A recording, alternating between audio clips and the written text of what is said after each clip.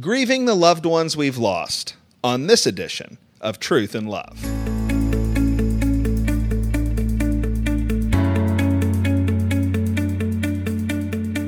I'm Heath Lambert, and you're listening to Truth and Love, a podcast of the Association of Certified Biblical Counselors, where we seek to provide biblical solutions to the problems that people face. We have listeners to Truth and Love all over the world, but this week in the United States, we are celebrating Memorial Day. That is a federal holiday in the United States to commemorate the loss of loved ones, particularly those who have died in war. Memorial Day began in the 1860s, called Decoration Day, as Union soldiers were commemorated for their death in the American Civil War. In the ensuing decades, Confederate soldiers began to have their deaths be commemorated, and by the 20th century, it was made a national holiday for all veterans of all foreign wars. Many take the opportunity on Memorial Day not just to commemorate the deaths of men and women who have died in battle, but to remember all of those who they care about who have died in years past. It's really valuable for us to remember the importance of this holiday because so many in America use it as the official start of summer, and we're happy for the rejoicing and the cookouts and the pool parties that are going to happen this week. But we also want to remember the very important roots of the holiday. The producer of Truth and Love, Amy Evenson, is here to talk to us about Memorial Day. Amy, happy Memorial Day. Same to you. So Memorial Day gets us thinking about loved ones that we've lost. How should we think about grieving those that we've lost? Yes. The reason I think that's a really important question is because in pastoral ministry, I have known many people who have felt guilty for the grief that they've experienced and in the loss of a loved one. In the aftermath of the death, sometimes Christians can think that they are unholy or ungodly if they're sad. Sometimes they can think that a full-blown trust in the sovereign care of God will lead them to an embrace of His providence in a way that is devoid of any kind of grief or sorrow. And it's important for us to remember that is not a biblical approach to grief. I think of a couple of different texts. One passage is Genesis chapter 2, verse 17, and there God says to Adam and Eve, "But from the tree of the knowledge of good and evil you shall not eat, for in the day that you eat from it you will surely die." That is an important text for this issue because it lets us know that death is something that is abnormal. It's to be expected. Once you eat from the tree, you're going to usher in a world of death. It's to be expected. And so after Adam and Eve do partake of the forbidden fruit, they usher in a world of death. And so it is to be expected, but it's also abnormal. This is something that human beings bring into the creation. It's not something that is a part of God's created good. So even though we anticipate it, even though we know it's coming, for all of God's creatures, it is something, because it's unusual, because it's a fruit of sin, it is something that is a legitimate source of pain. Perhaps there's no other text in Scripture that shows us the goodness of grief over loss than in the account of Lazarus, where Jesus, in John chapter 11, verse 35 is described as weeping. The verse says Jesus wept. We remember that as the shortest verse in the Bible. But the words are more profound than simply being the shortest verse in the Bible. They are words that legitimize grief.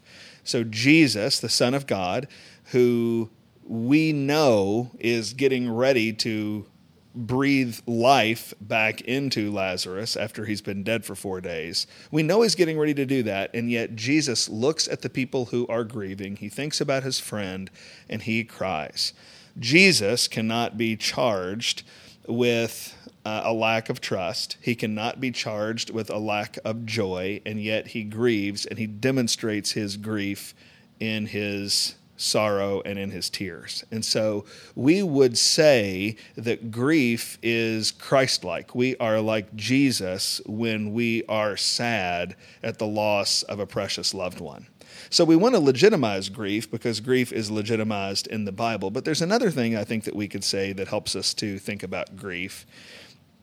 And in 1 Thessalonians chapter 4, verse 13, it says, "But we do not want you to be uninformed, brethren, about those who are asleep, so that you will not grieve as do the rest who have no hope." Paul here also talks about grief. He wants Christians to grieve, but he wants them to have the kind of information that allows them to grieve with hope. Unbelievers grieve without hope. Believers grieve with hope, and he goes on to give us confidence that Jesus Christ is going to return in glory and resurrect all those who died in him. And so for Christians, when we grieve the loss of a fellow Christian, that is rightly painful, but we can also do it with hope, knowing that for all Christians, death is not the end of the story, but Jesus, who is the resurrection and the life, will restore eternal life to all who have lost it in physical death. So all of that makes sense for the person who is a believer, but what if someone's lost a person that they don't believe to be a Christian? Well, that's right. And what Paul is saying is written to believers who have lost to death other believers. And so the grieving with hope is the hope that is in Christ, and that only belongs to those who legitimately trust Jesus. And so when we face the loss of a loved one who has died apart from Christ, we have to think about it a little differently. And, you know, there are a lot of things that we could say here, but one passage that comes to mind when I think about this is Psalm 119 in verse 68. And there it says, "You are good and do good. Teach me your statutes." Now, this is a text. It doesn't talk about grief. It doesn't talk about death. But it actually talks about the character and behavior of God. And the source of pain in so many cases when we're grieving the loss of someone who's died, we think, apart from Christ, is we're really tempted to challenge the character and the actions of God. We're tempted to be angry or disappointed with God. And so this text, even though it doesn't mention grief or death per se, is all about the struggle we're experiencing when we deal with one of those issues. So it begins with, "You are good." The psalmist has a rock-solid conviction that the character of God is good. It is unassailable. We have to come to the painful loss of someone who has died apart from Christ, believing that God is good.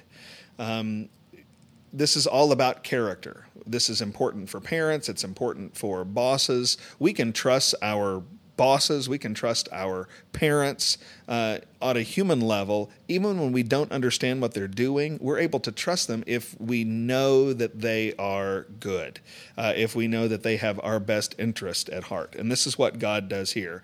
Far above any human authority, God is infinitely good, infinitely perfect, and we are urged here to trust that he is good. It says, "You are good." God, you are good. And it says, "You do good." So the things that God does are good. This is hard for us to understand when we don't like what God does. When we would prefer him not to do it, and he does it, then we wonder if what he did was really good. But this is where the character part is important. We can look at the circumstances, we can look at the event and wonder about it, but if we trust that God is good, then we can have confidence that what he's doing is good. So an example that I think of is my daughter Chloe. And she had fallen at church one night and had a cut on her head. And it was really, really sensitive to pain. And I needed to rinse off the cut because you know how when you get a cut on your head, there's a lot of blood. It's hard to tell whether it's a really bad cut or just a small nick. And so I needed to get rid of some of the blood and the dirt that was there. And Chloe was screaming. She didn't want me to touch her head. And I said, "Chloe, do you know that I love you?" And she said, "Yes." And I said, "Do you think that I want to do anything to hurt you?" And she said, "No." And I said, so I know your head hurts, but do you think you could trust me to rinse your head off? And she said, sure, Daddy. And so she was crying and she was sad and she was nervous, but she laid there while I rinsed her head off in the tub. And it turned out she was fine and it didn't hurt like she thought it was going to. And so she came to trust the action I was doing, not because she understood everything about what I was doing, but because when she thought about it, she trusted me. And so we will trust that what God does is good when we believe that he is good. And then the third thing it says there in verse 68 is, teach me your statutes. God is good and does good. We are bad and do bad as human beings. And so the person who needs to learn in adversity, the person who needs to learn in trial, the person who needs to learn what goodness is at the funeral home is sinners like you and me. God is good, we are not. God does good, we don't. We need to learn from him. He doesn't need to learn from us. And so what loss and pain actually wind up doing is they wind up being an opportunity for us to depend on God when he's done something that we would not do if it were up to us, but to trust that he is better, wiser, and more loving than we could ever be, and that he would never do something bad. He doesn't even know how to do it. And so what we have to do when we lose someone and we don't understand why we've lost them, or when we lose someone and we think they might not be a believer, is we have to, by grace and by God's mercy, turn our eyes from looking at merely the circumstances and use the good character and the good providence of God as the lenses through which we would see everything that's happening and trust him. You're listening to Truth and Love, a podcast of ACBC. If you'd like more information about our ministry, then you can visit us at www.biblicalcounseling.com.